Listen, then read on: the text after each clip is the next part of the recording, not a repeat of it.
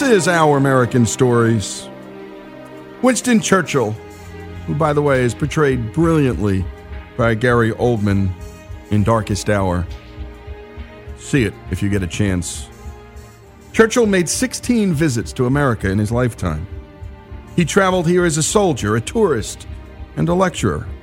But the late Prime Minister's visit to America in 1941 as a wartime leader was by far his most important. And the speech he gave on December 26, 1941 may have been his most important too, though certainly not as well known as his Iron Curtain speech in 1946 in Fulton, Missouri. And by the way, we did a terrific segment on that, and you can hear Winston give that speech. We love doing that here on this show. The story of that trip back in the winter of 1941 is worth telling. It revealed a lot about not just Churchill's status as a great leader and a great statesman, but as a great salesman, and an indefatigable one, too. The day after the Japanese attack on Pearl Harbor, Churchill, who had just turned 67, packed his bags and headed straight for the United States. It would be the most important sales trip of his life, and perhaps the most important sale of the 20th century. The stakes for his home country and the world could not have been higher. Quote, "With the fall of France, Britain stood alone, decisively inferior in military power to the Nazis," explained Dr. Larry Arnn in a speech delivered at Hillsdale College in Michigan. The only thing that could save it was the English Channel, and ultimately the entry into the war of the United States. Nobody understood that stark reality better than Churchill. It was why he was on a boat crossing the Atlantic so soon after one of America's darkest hours. His plan was simple: strengthen relations with President Roosevelt, Congress, and the American people, and prepare them for the exigencies of an extended and difficult war. It was a long trip of 10 days through cold, storm-tossed seas. It was a dangerous one, too. U-boats filled the Atlantic. There were serious concerns about Churchill's safety, but Churchill was not deterred. The work ahead was too important, and that work could not be done through phone. Churchill's boat docked in Norfolk, Virginia, just 2 weeks after the attack on Pearl Harbor. He immediately flew 140 miles north to National Airport in Washington, D.C., where Roosevelt greeted him. Churchill spent the next few days at the White House as a house guest. A self-invited house guest, no less, doing what he did best, talking, drinking, smoking, and keeping Roosevelt up until the wee hours in the morning. Eleanor Roosevelt said of Churchill, quote, "It was astonishing to me that anyone could smoke so much and drink so much and keep perfectly well."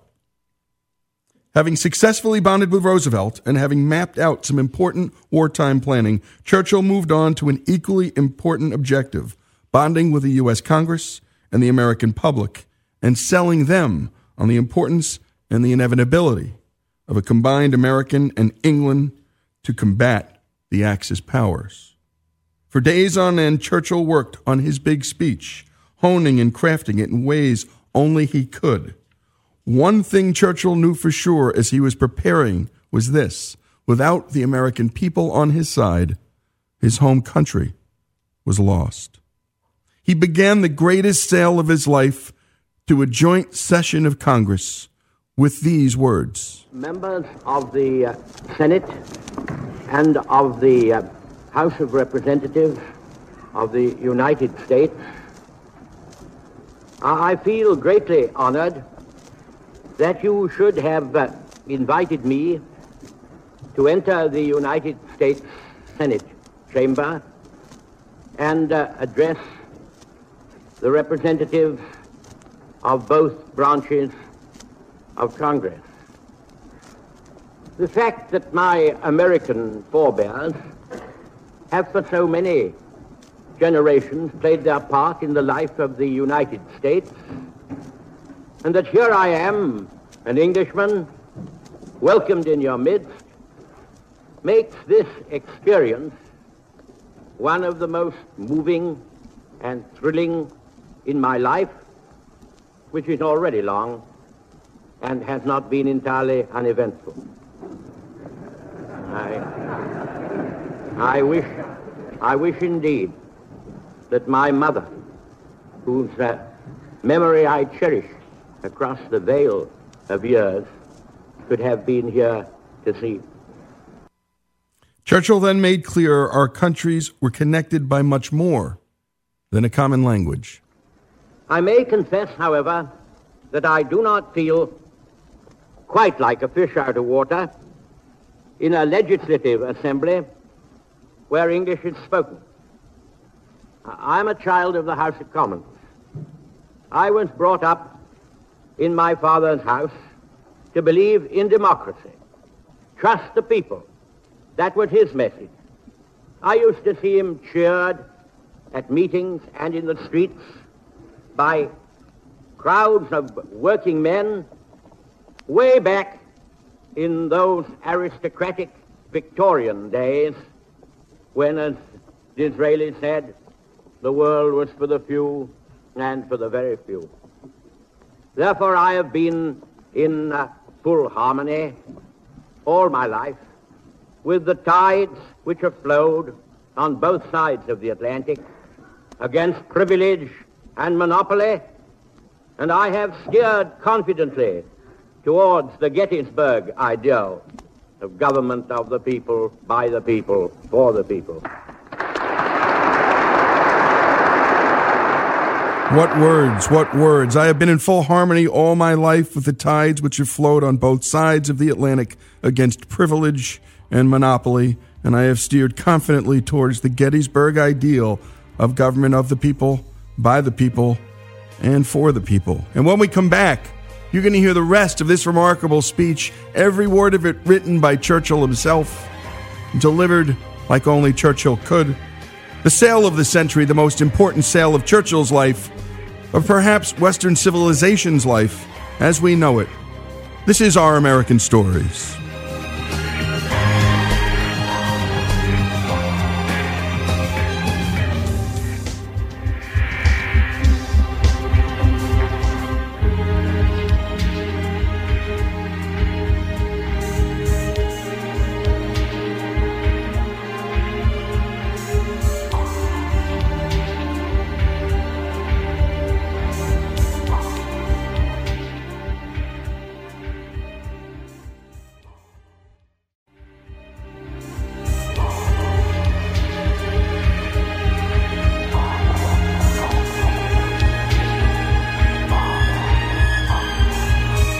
This is Our American Stories, and we return to Churchill's joint session of Congress speech the day after Christmas in 1941. Churchill next addressed our very best angels, more certain about the true nature and character of America than many of its own leaders. I should like to say, first of all, how much I have been impressed and encouraged by the breadth of view and sense of proportion which I have found in all quarters over here to which I've had access. Anyone who did not understand the size and solidarity of the foundations of the United States might easily have expected to find an excited, disturbed, self-centered atmosphere with all minds fixed upon the novel, startling, and painful episodes of sudden war as they hit America. After all, the United States have been attacked and set upon by three most powerfully armed dictator states, the greatest military power in Europe, the greatest military power in Asia. Japan, Germany, and Italy have all declared and are making war upon you. And a quarrel is open which can only end in their overthrow or yours.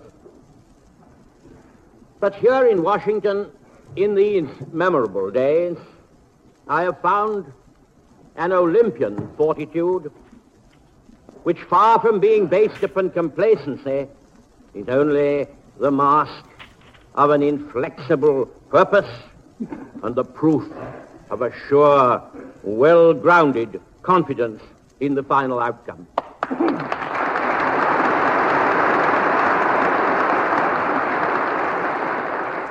We in Britain had the same feeling in our darkest days. We too were sure that in the end all would be well. This was not merely a call to arms. It was a spiritual affirmation of all that was good in America and in his home country. The speech then took a tough turn as Churchill walked Congress and the American people through the difficulties of the task ahead. He understood intuitively his audience could handle what he was about to tell them and that they would rise to the challenge. You do not, I am certain, underrate the severity of the ordeal to which you and we have still to be subjected. The forces ranged against us are enormous. They are bitter. They are ruthless. The wicked men and their factions who have launched their peoples on the path of war and conquest know that they will be called to terrible account if they cannot beat down by force of arms the peoples they have assailed. They will stop at nothing. They have a vast accumulation of war weapons of all kinds. They have highly trained and disciplined armies, navies, and air services. They have plans and designs which have long been contrived and matured. They will stop at nothing that violence or treachery can suggest. It is quite true that on our side, our resources in manpower and materials are far greater than theirs. But only a portion of your resources are as yet mobilized and developed. And we both of us have much to learn in the cruel art of war. We have therefore, without doubt, a time of tribulation before us. In this same time, some ground will be lost, which it will be hard and costly to regain. Many disappointments and unpleasant surprises await us. Many of them will afflict us before the full marshalling of our latent and total power can be accomplished. Churchill wasn't finished talking about the rough path ahead, and he invoked Scripture to close out this critical part of his speech. No one knew better than Churchill that there was indeed a great spiritual battle ahead, and he wasn't afraid to define it in those stark terms. Some people may be startled or momentarily depressed when, like your president, I speak of a long and a hard war. Our peoples would rather know the truth, somber though it be. And after all, when we are doing the noblest work in the world, not only defending our hearths and homes, but the cause of freedom in every land, the question of whether deliverance comes in 1942 or 1943 or 1944 falls into its proper place in the grand proportions of human history. Sure I am that this day, now, we are the masters of our fate, that the task which has been set us is not above our strength, that its pangs and toils are not beyond our endurance. As long as we have faith in our cause and an unconquerable willpower, salvation will not be denied us.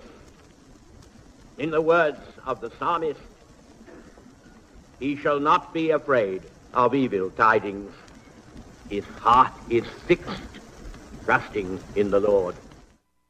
Churchill then closed out his speech to the American people and to Congress by invoking the spiritual dimension of the battle one last time, and the common belief in such things the two great allies, England and America, shared. If you will allow me to use other language, I will say that he must indeed have a blind soul who cannot see that some great purpose and design is being worked out here below, of which we have the honor to be the faithful servants. It is not given to us to peer into the mysteries of the future. Still I avow my hope and faith, sure and inviolate, that in the days to come, the British and American peoples will, for their own safety and for the good of all, walk together in majesty, in justice, and in peace.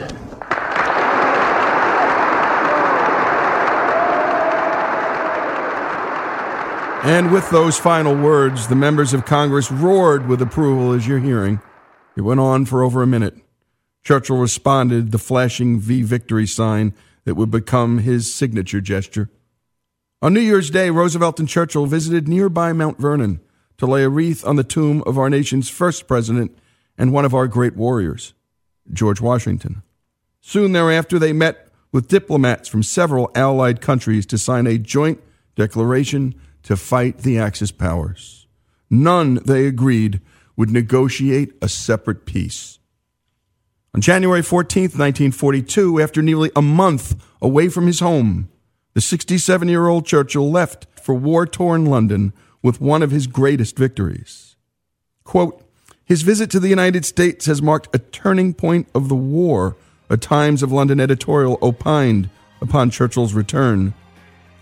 No praise can be too high for the farsightedness and promptness of the decision to make it. You know, David McCullough once said that when people are in history and they're studying history, nothing had to happen the way it happened. And that in the end, decisions are made and great men step up. And without it, the world is different. And Churchill, my goodness, what a life lived. What a speech. The greatest sale of the century. I'm going to close with a reading from Dr. Larry Arnn's great book, Churchill's Trial. And here's the quote. Churchill had made a speech about the American Declaration of Independence, the Constitution, and the Magna Carta, the documents that mattered and changed the world. All this means, Churchill said, was that people of any country have the right and should have the power by constitutional action, by free, unfettered elections with secret ballots to choose or change the character or form of government under which they dwell. That freedom of speech and thought should reign. That courts of justice, independent of the executive, unbiased by any party, should administer laws which have received the broad assent of large majorities or are consecrated by time and custom. Here are the title deeds of freedom which should live in every cottage home. Here is the message of the British and American peoples to mankind. Let us preach what we practice, and let us practice what we preach. This is Our American Stories, Churchill's greatest sale.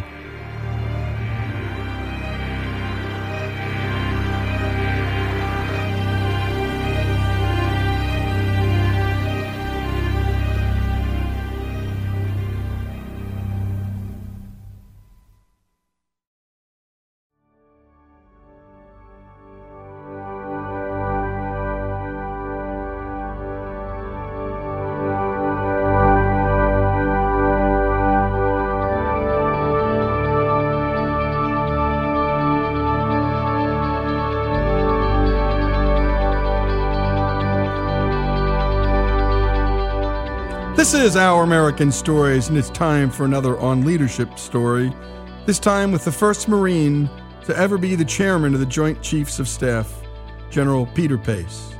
The third of four kids of an Italian immigrant Brooklyn, New York family, Pace graduated from the Naval Academy in 1967 and soon found himself leading a platoon in the middle of the Tet Offensive during the Vietnam War. After a distinguished career in and out of combat, Pace retired in 2007 as a 4-star general. He then did what so many great old Marines do. They try to help the young ones coming up. We're going to listen in on General Pace's talk with third-class midshipmen at the Naval Academy. These are 19-year-olds, but Annapolis, along with other service academies and some standout civilian universities like Hillsdale, takes the moral formation of its students very seriously. And so naturally, Pace began his talk with the young midshipman with a story from back when he was in their shoes. But when I was a third-class mid, don't know why, but both of my roommates decided they were going to start smoking pipes. I watched this for about a week, and I wanted to be part of the family, so to speak, so I went down to the mid store, bought a pipe. It was $5.50. I paid for it with a $10 bill. There were no credit cards back then. I went back to my room, and I sat there for about 2 or 3 days looking at this pipe and saying to myself, why are you doing this? You don't even like to smoke. So I took the pipe back down to the mid store and was going to trade it back in for my $10 bill, right? I don't remember all the specifics. I should, but I don't. But for some reason, while I was down there, I decided I'm going to keep it. So I go back to my room. 2 days later, I get called down to the commandant's office. And he says to me, you have been accused of stealing a pipe from the midshipman store. Because there were no receipts, because we didn't do business then like we do now, I had no way of proving that, yes, I had been in the midshipman store with the pipe in my hand. Yes, I had walked out without paying for it that day, but I had paid for it 3 days before. My stomach was a wreck. My brother was in the class of 65. And he came to me and he said, Pete, I love you. If you stole that pipe, you have got to stand up and admit it. And if you did not steal that pipe, then you need to stand your ground, and I'm with you. I really do not know how this thing might have turned out, except for what happened the day after. One of my classmates was a guy named John Griffin. He was our third-class company commander. And John saw that I was upset and said to me, what's the problem? And I told John that I'd been accused of stealing a pipe. And he said, you mean the pipe that I saw you with? And he mentioned a day before the day that I supposedly stole it. And I said, John, are you sure that you saw me with that? And he said, I'm positive because we were doing this, we were studying for this test, John went and saw the company officer, told him what he had seen. I was exonerated. But there was about a month of my life where I really thought that I was going to be shown the door because I had no way to prove myself. Pace then carried the lessons from that month through to the rest of his career. As a result of that, quite honestly, I've been more lenient on more people than I should have been. Every time some PFC stood in front of me and swore up and down that he didn't do whatever it was he didn't do, I tended to believe him. I'm not sorry I did. Because when you're a leader, you can always show some leniency. If they deserve to be shown the leniency, you'll feel great about having been the leader who gave it to them. And if they don't deserve to be shown the leniency, they'll show themselves again, and you can kill them then. And great advice. After graduating from the academy, Pace quickly found himself leading a platoon of Marines in Vietnam in the middle of the Tet Offensive. And there, something else happened that also shaped his career and his life. We were on patrol. And an incredible young Marine named Lance Corporal Guido Farinero from Bethpage, New York, 19 years old, born in Italy, naturalized citizen of the U.S., was shot by a sniper right in the chest. I was holding Guido when he died, and I was absolutely enraged. Now, I had heard all the stories about people supposedly cutting off ears and doing things in combat that, weren't right. And I knew I would never allow myself or any of my Marines to ever do anything immoral or unethical in combat. When Guido died, I was enraged. I called in an artillery strike on the village from which the sniper round was fired. It takes a little while between the time you call for fire and you get it. During that time, my platoon sergeant, who was an E5 sergeant, but he was on his second tour in Vietnam, didn't say anything to me. He just looked at me. I could tell by the way he was looking at me that what I was doing was wrong. It just confirmed what I already knew in my heart of hearts. I called off the artillery strike before it was fired. We did what we should have done in the first place, which was to sweep through the village on foot. Go figure, we found nothing but women and children. I don't know how I could live with myself if we had done what I almost did.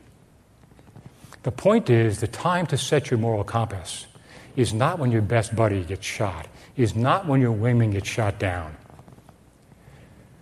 You will be morally challenged when you are least emotionally prepared to deal with it. Every day since, I have thought about who I am. I got my platoon together that day and apologized to them for almost doing what I almost did. And then every day since then, I have just thought through what's going to happen today that might be a moral challenge, an ethical challenge. 99.9% of the time, the things I could think of never happened. But it got me into a routine of thinking about who I am, so that when things that I hadn't thought about happened, I was able to take the 2 to 3 seconds, that's all it takes, the 2 to 3 seconds to think about, is this who I am, before executing. And when we come back, we're going to hear more from this remarkable speech. General Peter Pace sharing stories from his life. These are confessionals of a sort. He was a hair trigger away from killing a whole lot of innocent people because he was just ticked off. And so, setting your moral compass, we can all hear words of wisdom like that. And by the way, we all need a sergeant like that who just stares at us. And by the way, that sergeant was going up against a higher rank. He wasn't saying anything, but he was through his silence and through his stare. And we all have that opportunity with our bosses, with people we know and care about. More on leadership. General Peter Pace's stories here on Our American Stories.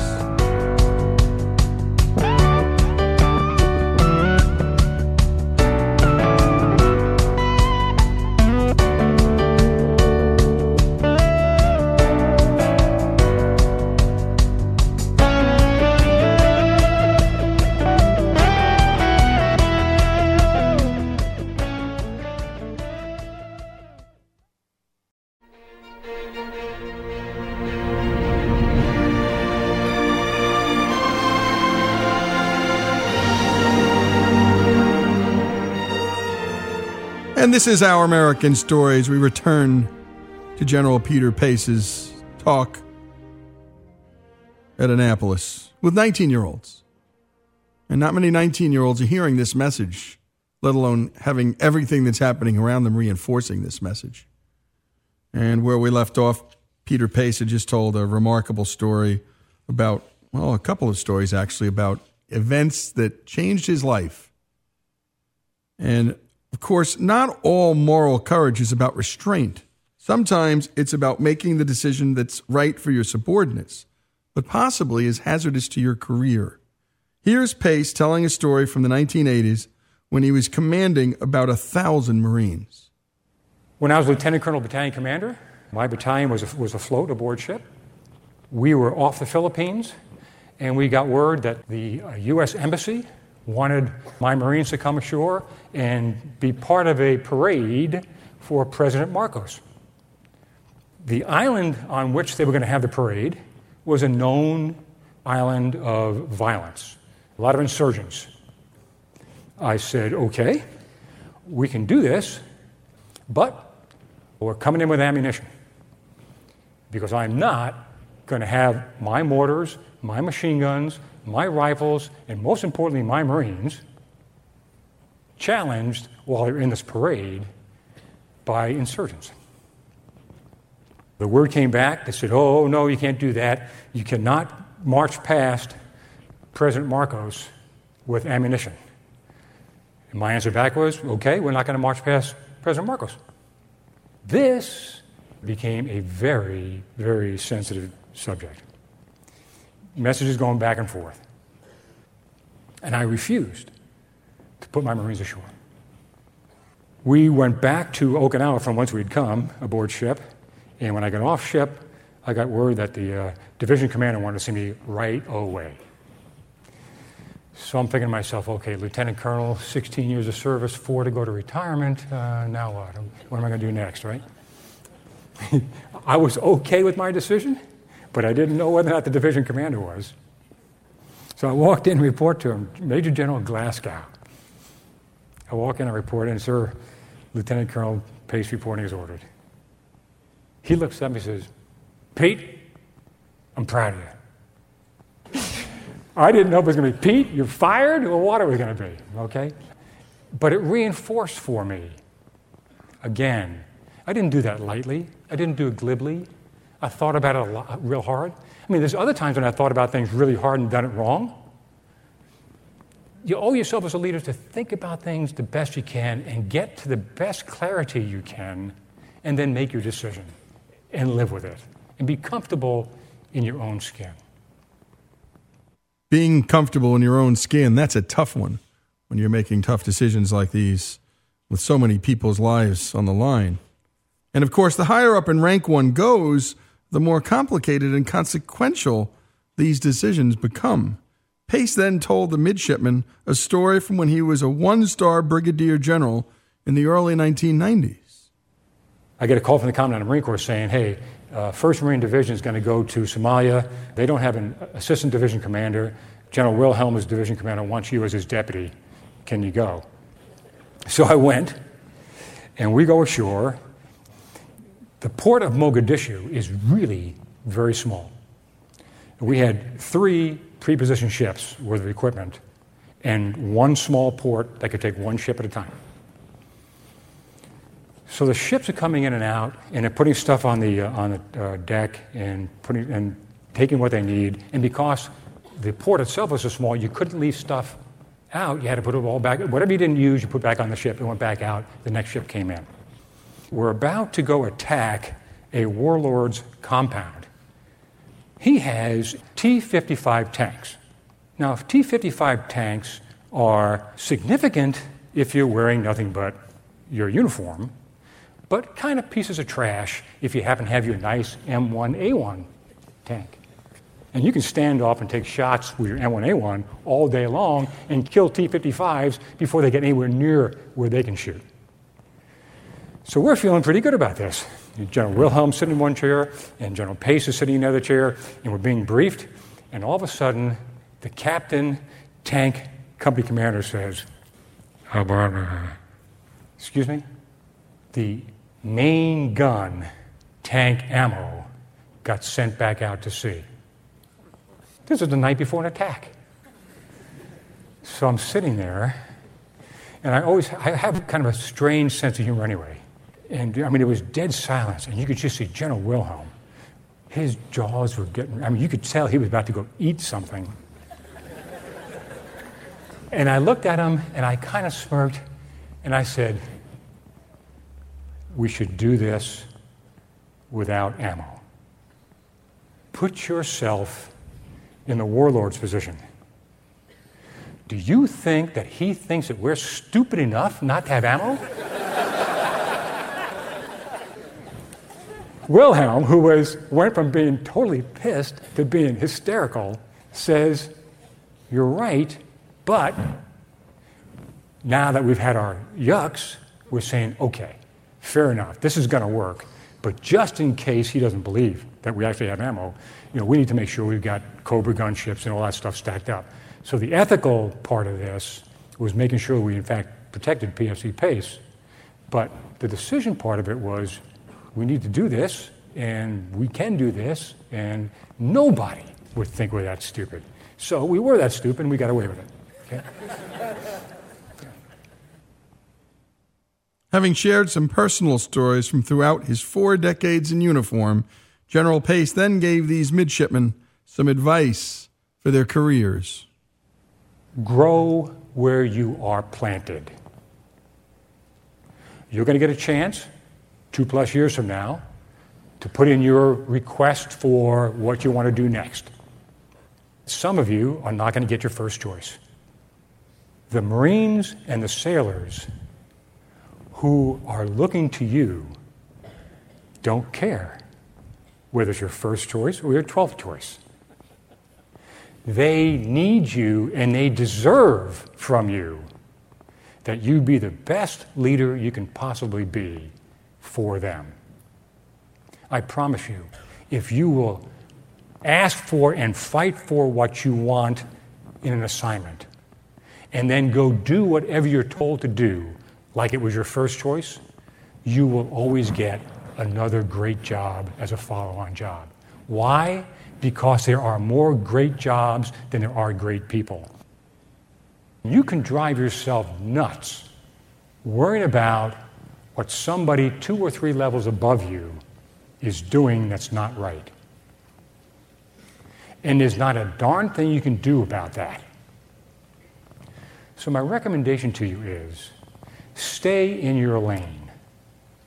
And an officer's lane, in my opinion, is what he or she is responsible to do, and an understanding of what your boss and their boss are doing, and an understanding of what your first subordinate and their first subordinate are doing.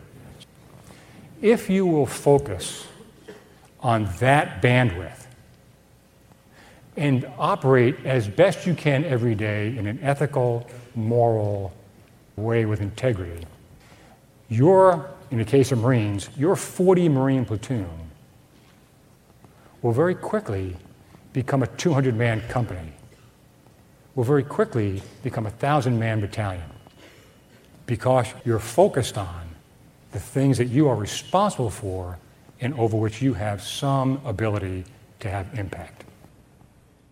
And what great advice that applies to everything in life. Grow where you are planted. The general was telling these 19-year-olds. And there are more great jobs than great people. So true. Don't be in a rush. That was another one I loved. A great coach of mine said, don't be the boy in the rush. Stop rushing. And that's very little difference in that than grow where you are planted. Slow down, make the best of your situation, and learn right here. And by the way, one last story that would probably embarrass General Pace a bit. He's certainly not the sort to push this story himself. After his retirement ceremony at Fort Myer in Virginia on October 1st, 2007, General Pace went to the Vietnam Veterans Memorial in Washington, D.C. By the way, we did too. We sent our Hillsdale students there. And you can go to our website. It was a special Memorial Day celebration. And they talked to folks in front of that memorial, one of the most beautiful memorials in all of Washington, D.C. But Pace went to that memorial, the striking black wall engraved with the names of 58,307 Americans who paid the ultimate price in Vietnam. And onto each 3x5 piece of paper, he pinned his 4 stars, medal representations of his rank, his career, and his code of honor. And again, each of these 3x5s was for men who died in his platoon in Vietnam. On those cards, he wrote, "These are yours, not mine!" With love and respect. Your platoon leader, Pete Pace. And there you have it, Peter Pace's story to the 3rd-class midshipmen at the U.S. Naval Academy. In a way, their stories, too, all the fallen men's stories in Vietnam. This is Our American Stories.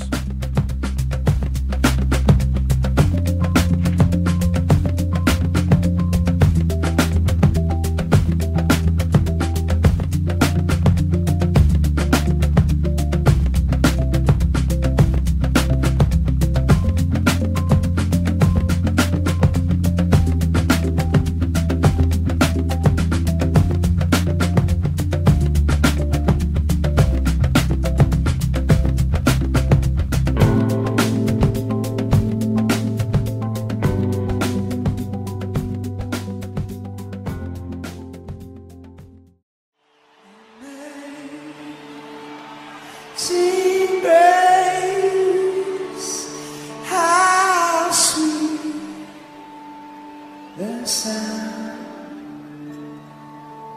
that saved a wretch like me.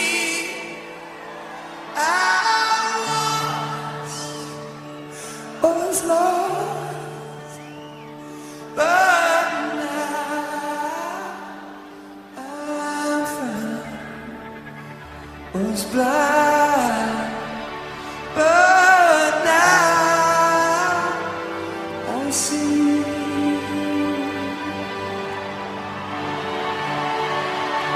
Was blind, but now. This is Our American Stories. You're listening to Bono introducing The Streets with No Name. And he's been doing this a lot in his life now. Singing his favorite gospel song openly and with passion.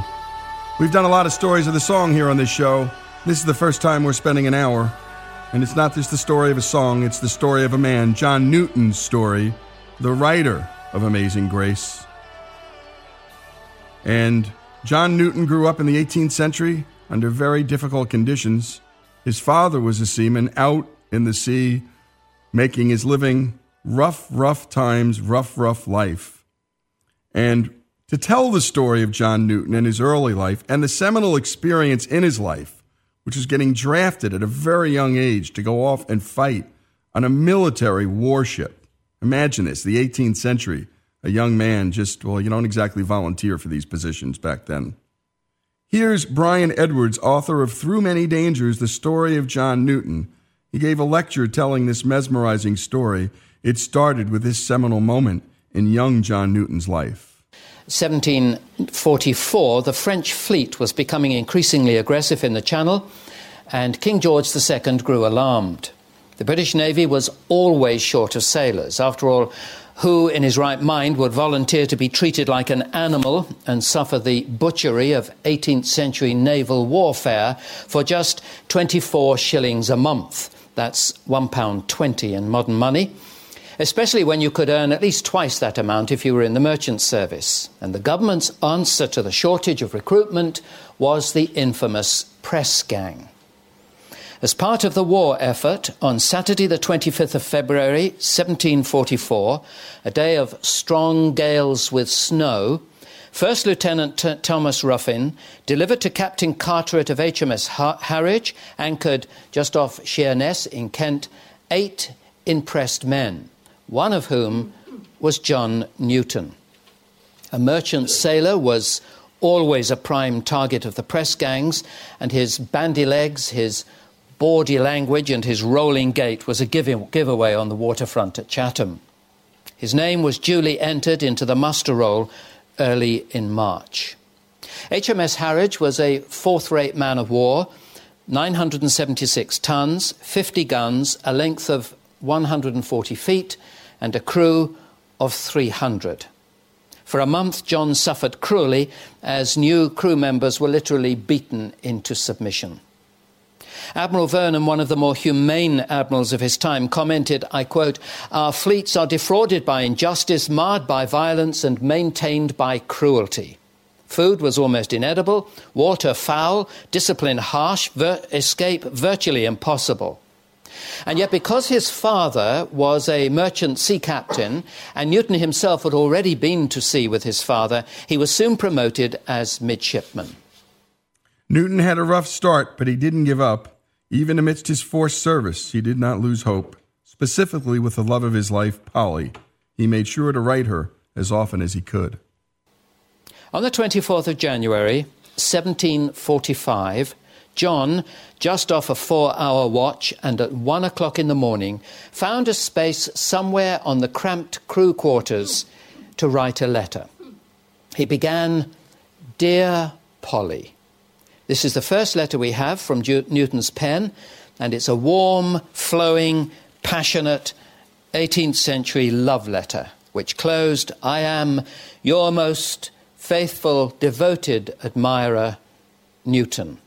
And it ended with a wonderful flourish of squiggles. John was turned 19 and far removed from his mother's Christian faith. Mary Catlett, whom he nicknamed Polly, was just 16 2 days before the letter was written. John was raised with a strong Christian faith, but the life of a seaman didn't afford him the best environment to grow into a godly man. All of his early Christian influence came from his mom. John was born on the 24th of July, 1725, at a little village called Wapping, just a mile downriver from the Tower of London. His mother, Elizabeth, was married to a merchant captain living in Red Lion Street. She was a sincere Christian and a member of the independent chapel of Dr. Jennings. John was brought up, therefore, on Bible stories and the hymns of Isaac Watts. Sadly, his mother died just before John's 7th birthday, and by the age of 11, he was at sea with his father. 2 years of inferior schooling was all that he ever had. Dr. Johnson, the great lexicographer, said of Wapping that one day one had only to visit the place, quote, to see such modes of life that one could scarcely imagine. Well, before he was the age of 11, John had seen all those modes of life. He could walk down the end of his street, and at Execution Dock, as it was known, he could watch mutineers and pirates hanging in chains until 3 tides had washed over them. He saw at a young age things most adults could not handle, but he maintained a soft side, and especially for the woman he gave his heart to. In 1742, John's father had arranged for him to take a job in Jamaica, and with time to kill beforehand, he visited the family of Mr. and Mrs. Catlett in Chatham, in whose home Elizabeth Newton had died. They had 6 children, and Mary, the eldest girl, was almost 14 years when he first met her. As soon as John saw her, he fell madly in love with his Polly, a love that he claimed exceeded all that the romantics ever thought of, and it remained true and steadfast and unwavering until Mary's death almost 50 years later.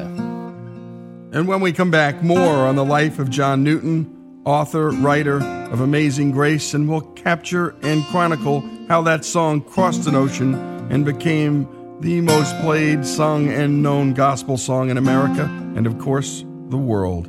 This is Our American Stories.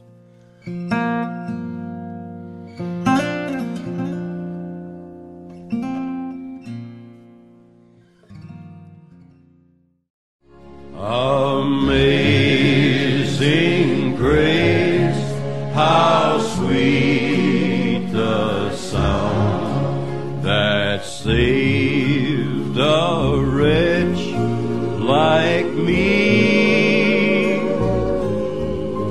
I once was lost, but now I'm found.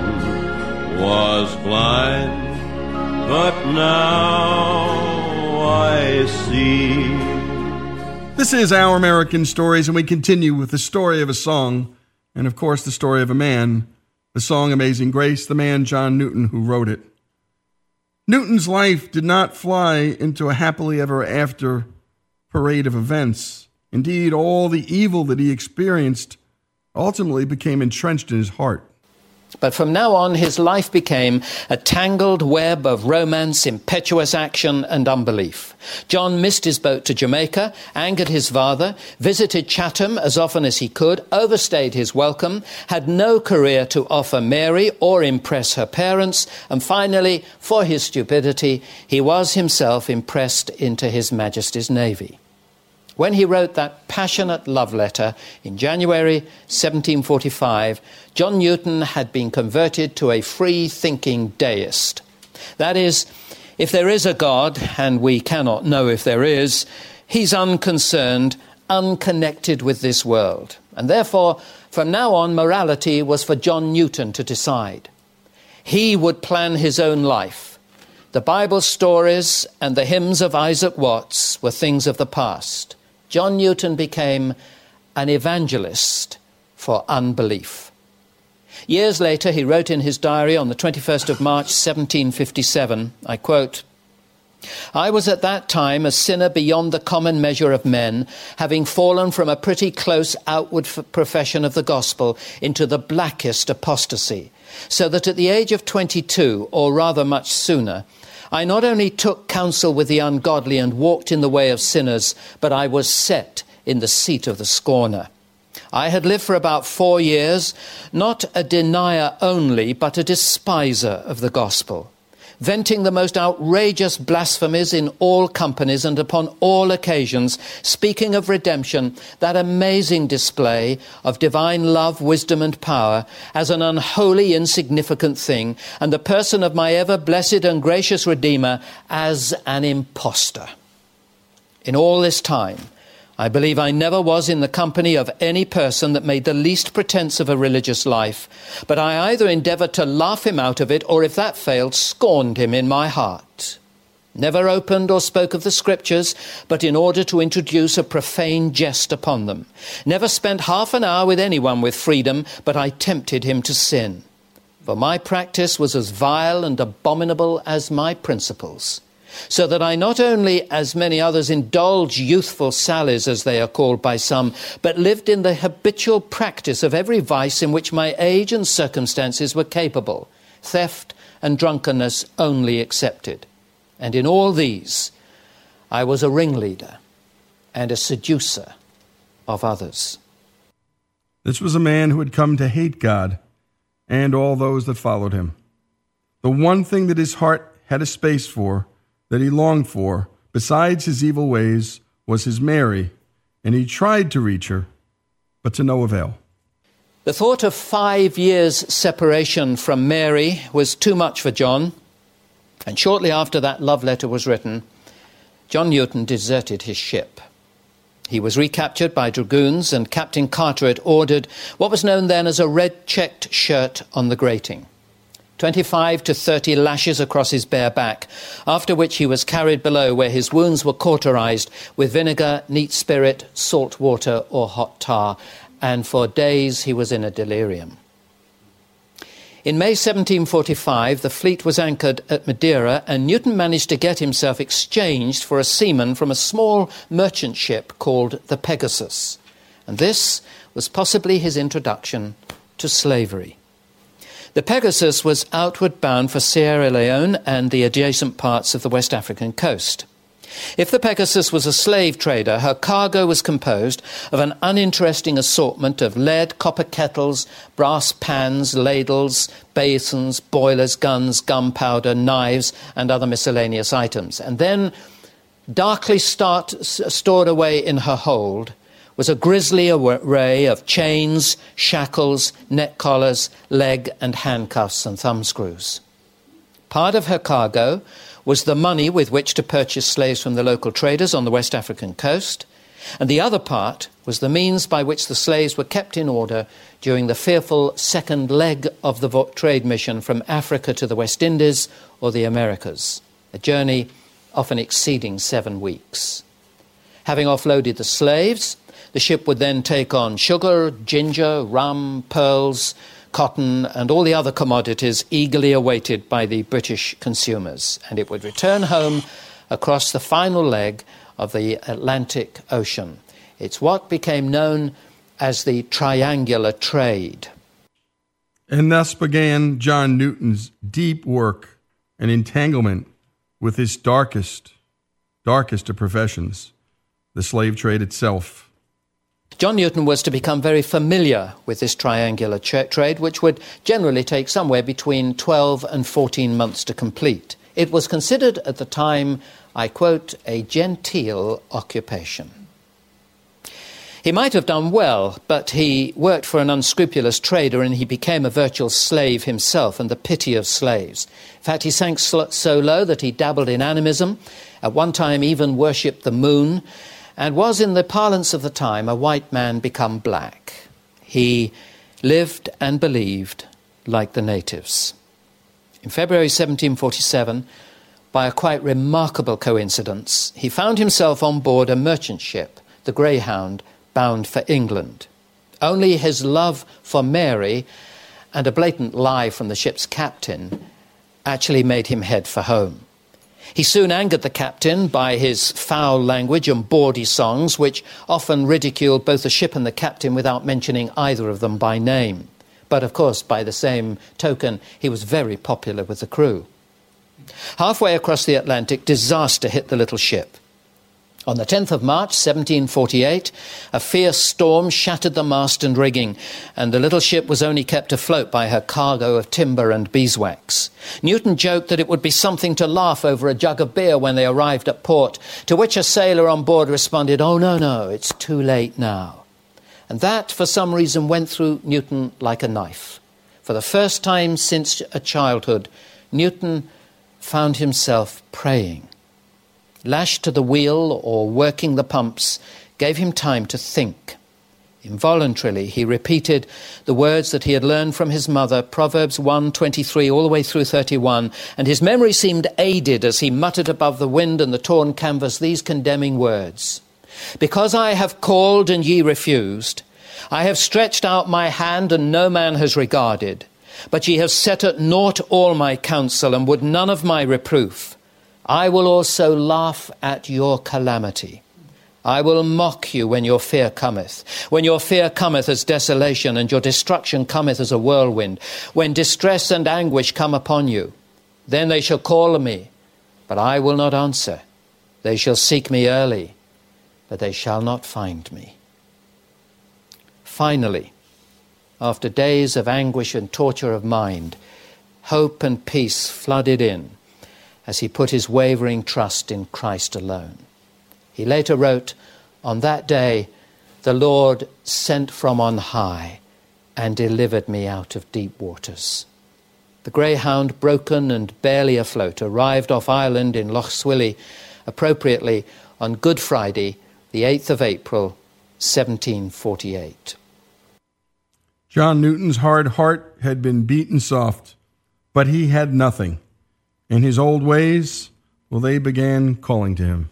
No money, and with not enough gall to borrow from Polly's father, John set out on what he called his long, lonely walk back to Liverpool. He couldn't afford a coach.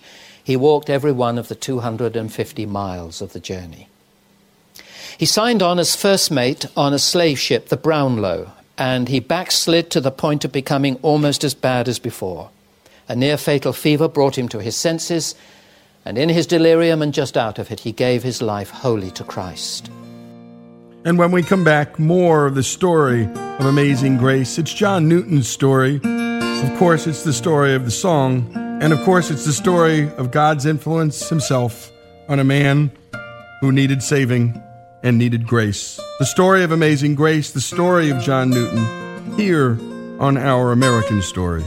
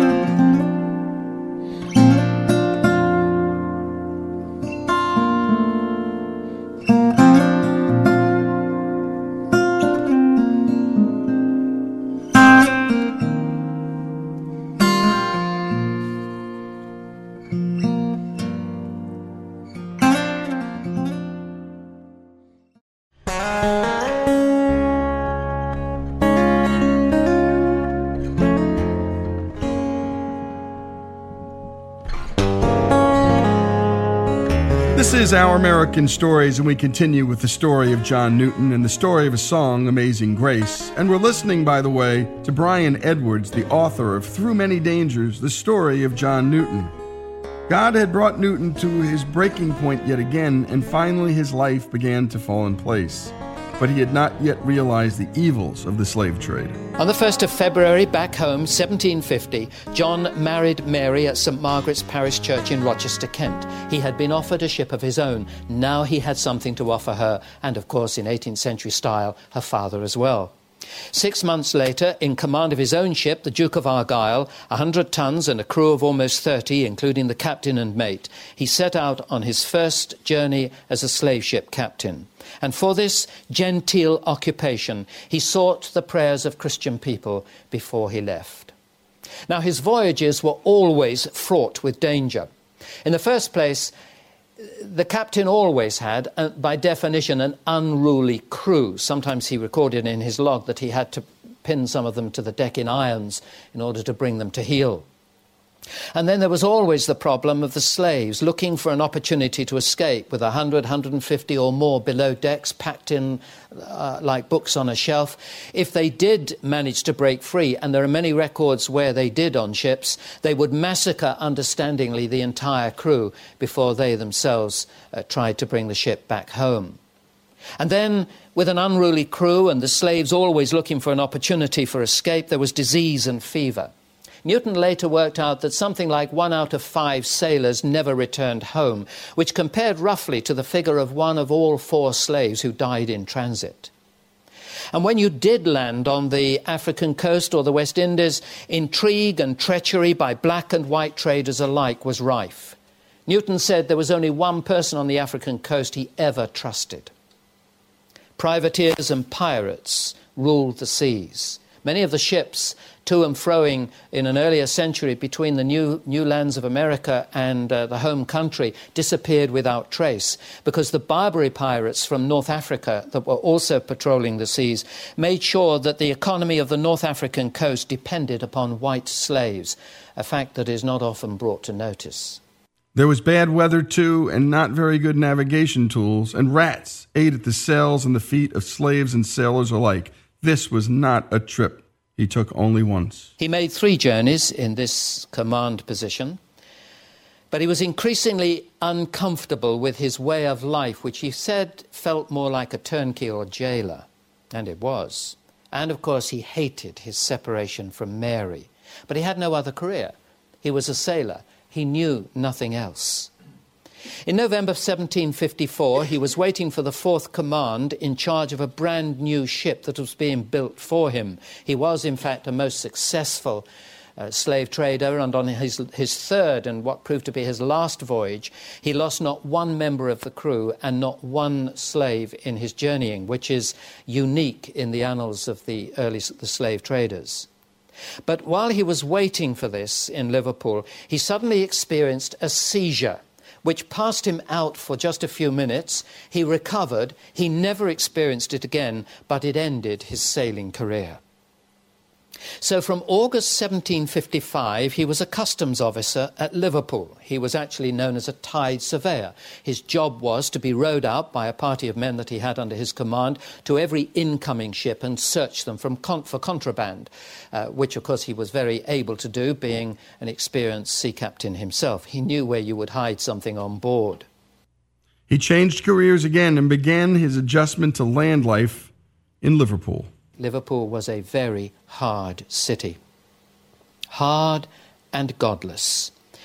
But it was while he was here that he began writing sermons and felt called to the ministry and was invited to preach in 1 or 2 churches. He nearly entered the independent ministry, and there were times when he seriously considered becoming an evangelist for John Wesley, and John Wesley would like him to have considered becoming his second in command to take over leadership when he himself died. But as it happened, and if I may cut the story shorter, on the 17th of June 1764 he was ordained into the Church of England and settled at Olney in Buckinghamshire as curate in charge of St. Peter's and St. Paul's. And for 16 years he was a patient, hard-working, caring country parson. Often we are told wearing his old sea captain's jacket as he visited his people. Not very clerical, but that was Newton. What was his ministry like as a pastor? He wasn't apparently a great orator. Richard Cecil, his first biographer, said, I quote, "His utterance was far from clear and his attitudes ungraceful. But he was a warm preacher, and he had a consistent life to back it up. He once wrote, I measure ministers by square measure. I have no idea of the size of the table if you only tell me how long it is, but if you tell me how wide it is, I can tell you all its dimensions. So when you tell me what a man is in the pulpit, I want to know what he is like out of the pulpit before I shall know his size." His aim, he once said, was not to acquire the character of a ready speaker, but to win souls to Christ. He claimed he only preached longer than an hour when he had very little to say. Newton was a humble man, a self-taught man, but then came one of the more important moments in his life. He sat down and he wrote the book about his own life story, and it caused quite a sensation. The first year at Olney saw the publication, 1764, of his story, An Authentic Narrative. It was remarkably successful, translated into many languages as well. It was the story of his life up to that point, that year, 1764. Students, politicians, even an admiral made the day's journey from London to Olney to see this man once beaten on deck for deserting his ship. What an incredible testimony of a changed life. Newton continued his testimony by writing hymns, but he did this in a very creative and purposeful way. Now, for years, John composed a short aide-memoire for his congregation. It was a gift he employed so badly when he was at sea and was now turning to the service of the Master. It could take him up to 2 days to compose a hymn, but when it was completed, it was actually the outline of his sermon. He'd learned it because as he walked down the streets, he heard the women at their bobbin tells, reciting little ditties. It's where all the village gossip went the rounds, actually. And they would cite a ditty to keep them in a rhythm of their lace bobbins. And he realized that they had a remarkable memory of remembering verses. So he thought, well, why don't I give them something worthwhile remembering? And he would give an outline of his sermon in the form of a hymn. They forgot the sermon, they learned the hymn, they knew what the sermon was all about. Eventually he wrote a new hymn for his prayer meeting each week and frequently expounded it to the congregation before they were permitted to sing it for the first time. He began in earnest at the close of 1772, and within 6 years he had written and expounded over 300 hymns. Now, many of his hymns were topical, and that's why they haven't come down to us. They reflected life at Olney, winter, spring, summer, harvest, a violent storm, a sharp frost, the earthquake of 1775, an eclipse of the moon on the 30th of July, 1776, the great fire at Olney the year later, 1777, and even the visit of a lion to the town. They all provided local themes for hymns that would fix people's minds on much more important issues. Some of the hymns, of course, have become part of our national heritage. He was a godly man, John Newton, but practical too. His understanding of the human heart, his experience of it, equipped him to lead and teach God's word in a way that made sense for the everyday life. And of course, his most famous hymn of all, Amazing Grace, well, that's just the story of John Newton's life. His famous hymn, Amazing Grace, was based upon a sermon he preached on the first morning of a new year from 1 Chronicles chapter 17, verses 16 to 17, where King David reviews the mercy of God to a man as weak and sinful as himself. And John Newton in this hymn, as you well know, reviewed his own life. And when we come back, we're going to talk about how the song, the verses, came to America and became, well, the song we all know and love. The story of a song, Amazing Grace. This is Our American Stories.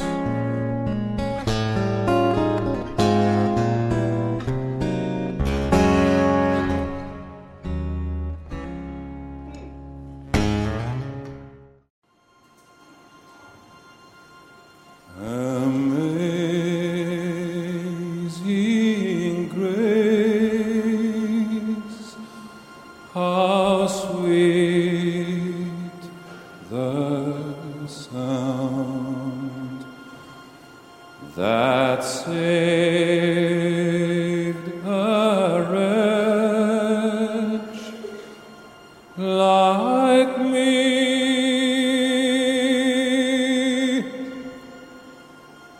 I once lost, but now I'm found. Was blind, but now I see. And you're listening to Andrea Bocelli, his version of Amazing Grace. This is the story of a song. We just covered John Newton's life. He wrote the words. What about the music? Where did it come from, and how did it come to America? How did this essentially American song get here from Great Britain? Well, that story's chronicled in Stephen Turner's Amazing Grace. Pick the book up. It's terrific. He also wrote the great book, A Man Called Cash. I don't think there's a finer music writer in America than Steve Turner. Well, he started off with a quote from George Pullen Jackson, who wrote the book Spiritual Folk Songs of Early America. This is a 1937 book, a musicologist. And he wrote, quote, "The poem is by Newton, but the tune's source is unknown to the Southern compilers." In other words, he had searched, he couldn't find it. And so we're not going to spend a lot of time on that, because there are some breakthrough artists that take this song into the 20th century and propel it into every room, every bedroom in America and the world. And one of the first is a gospel singer named Mahalia Jackson, who had this to say about the song and about the types of music that imbued the song with its melodies and its rhythms. She said, quote, "I believe the blues and jazz music and even rock and roll stuff all got their beat and their melody from the sanctified church. We Baptists sang sweet, and we had the long and short meter on beautiful songs like Amazing Grace, how sweet the sound. But when those holiness people tore into I'm so glad that Jesus lifted me up, they came up with a real jubilation." Let's take a listen to Mahalia Jackson's version. Oh, maze,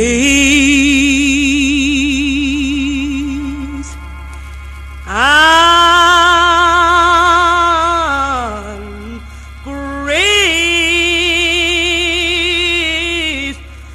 how sweet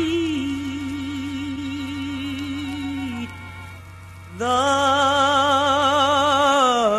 sound that saved your wretch like me. I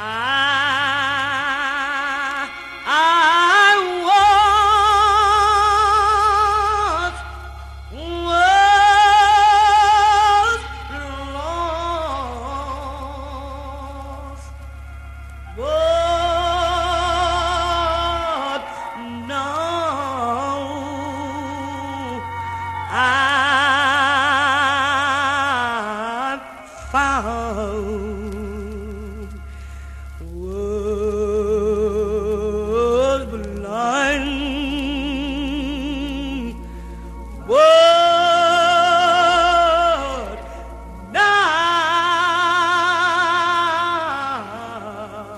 I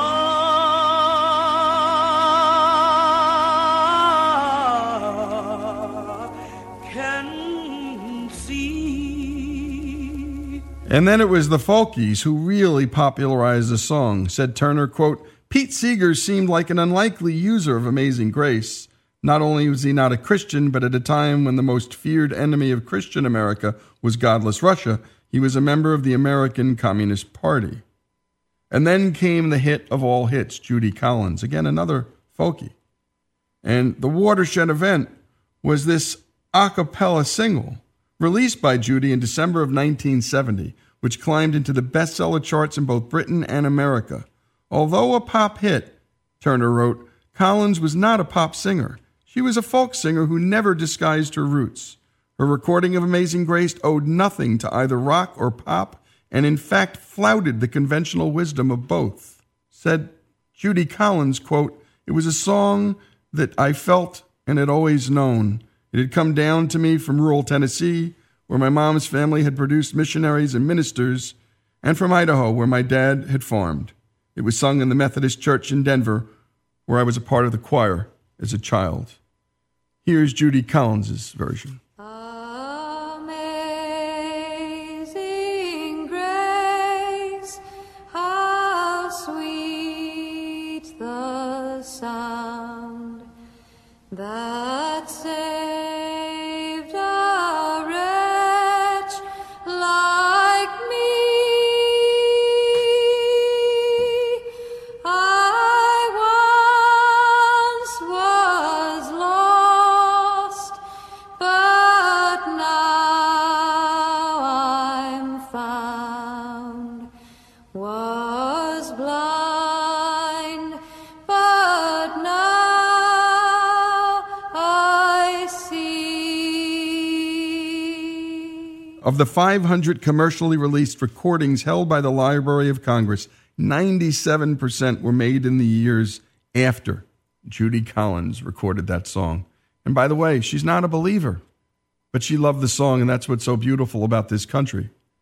That non-believers can celebrate believers' words, and sometimes vice versa. Now let's take a walk through some of the other great versions of this song, and there are so many.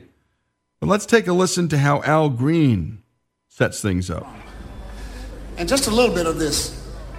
One verse. Amazing grace, how sweet the sound that saved a life.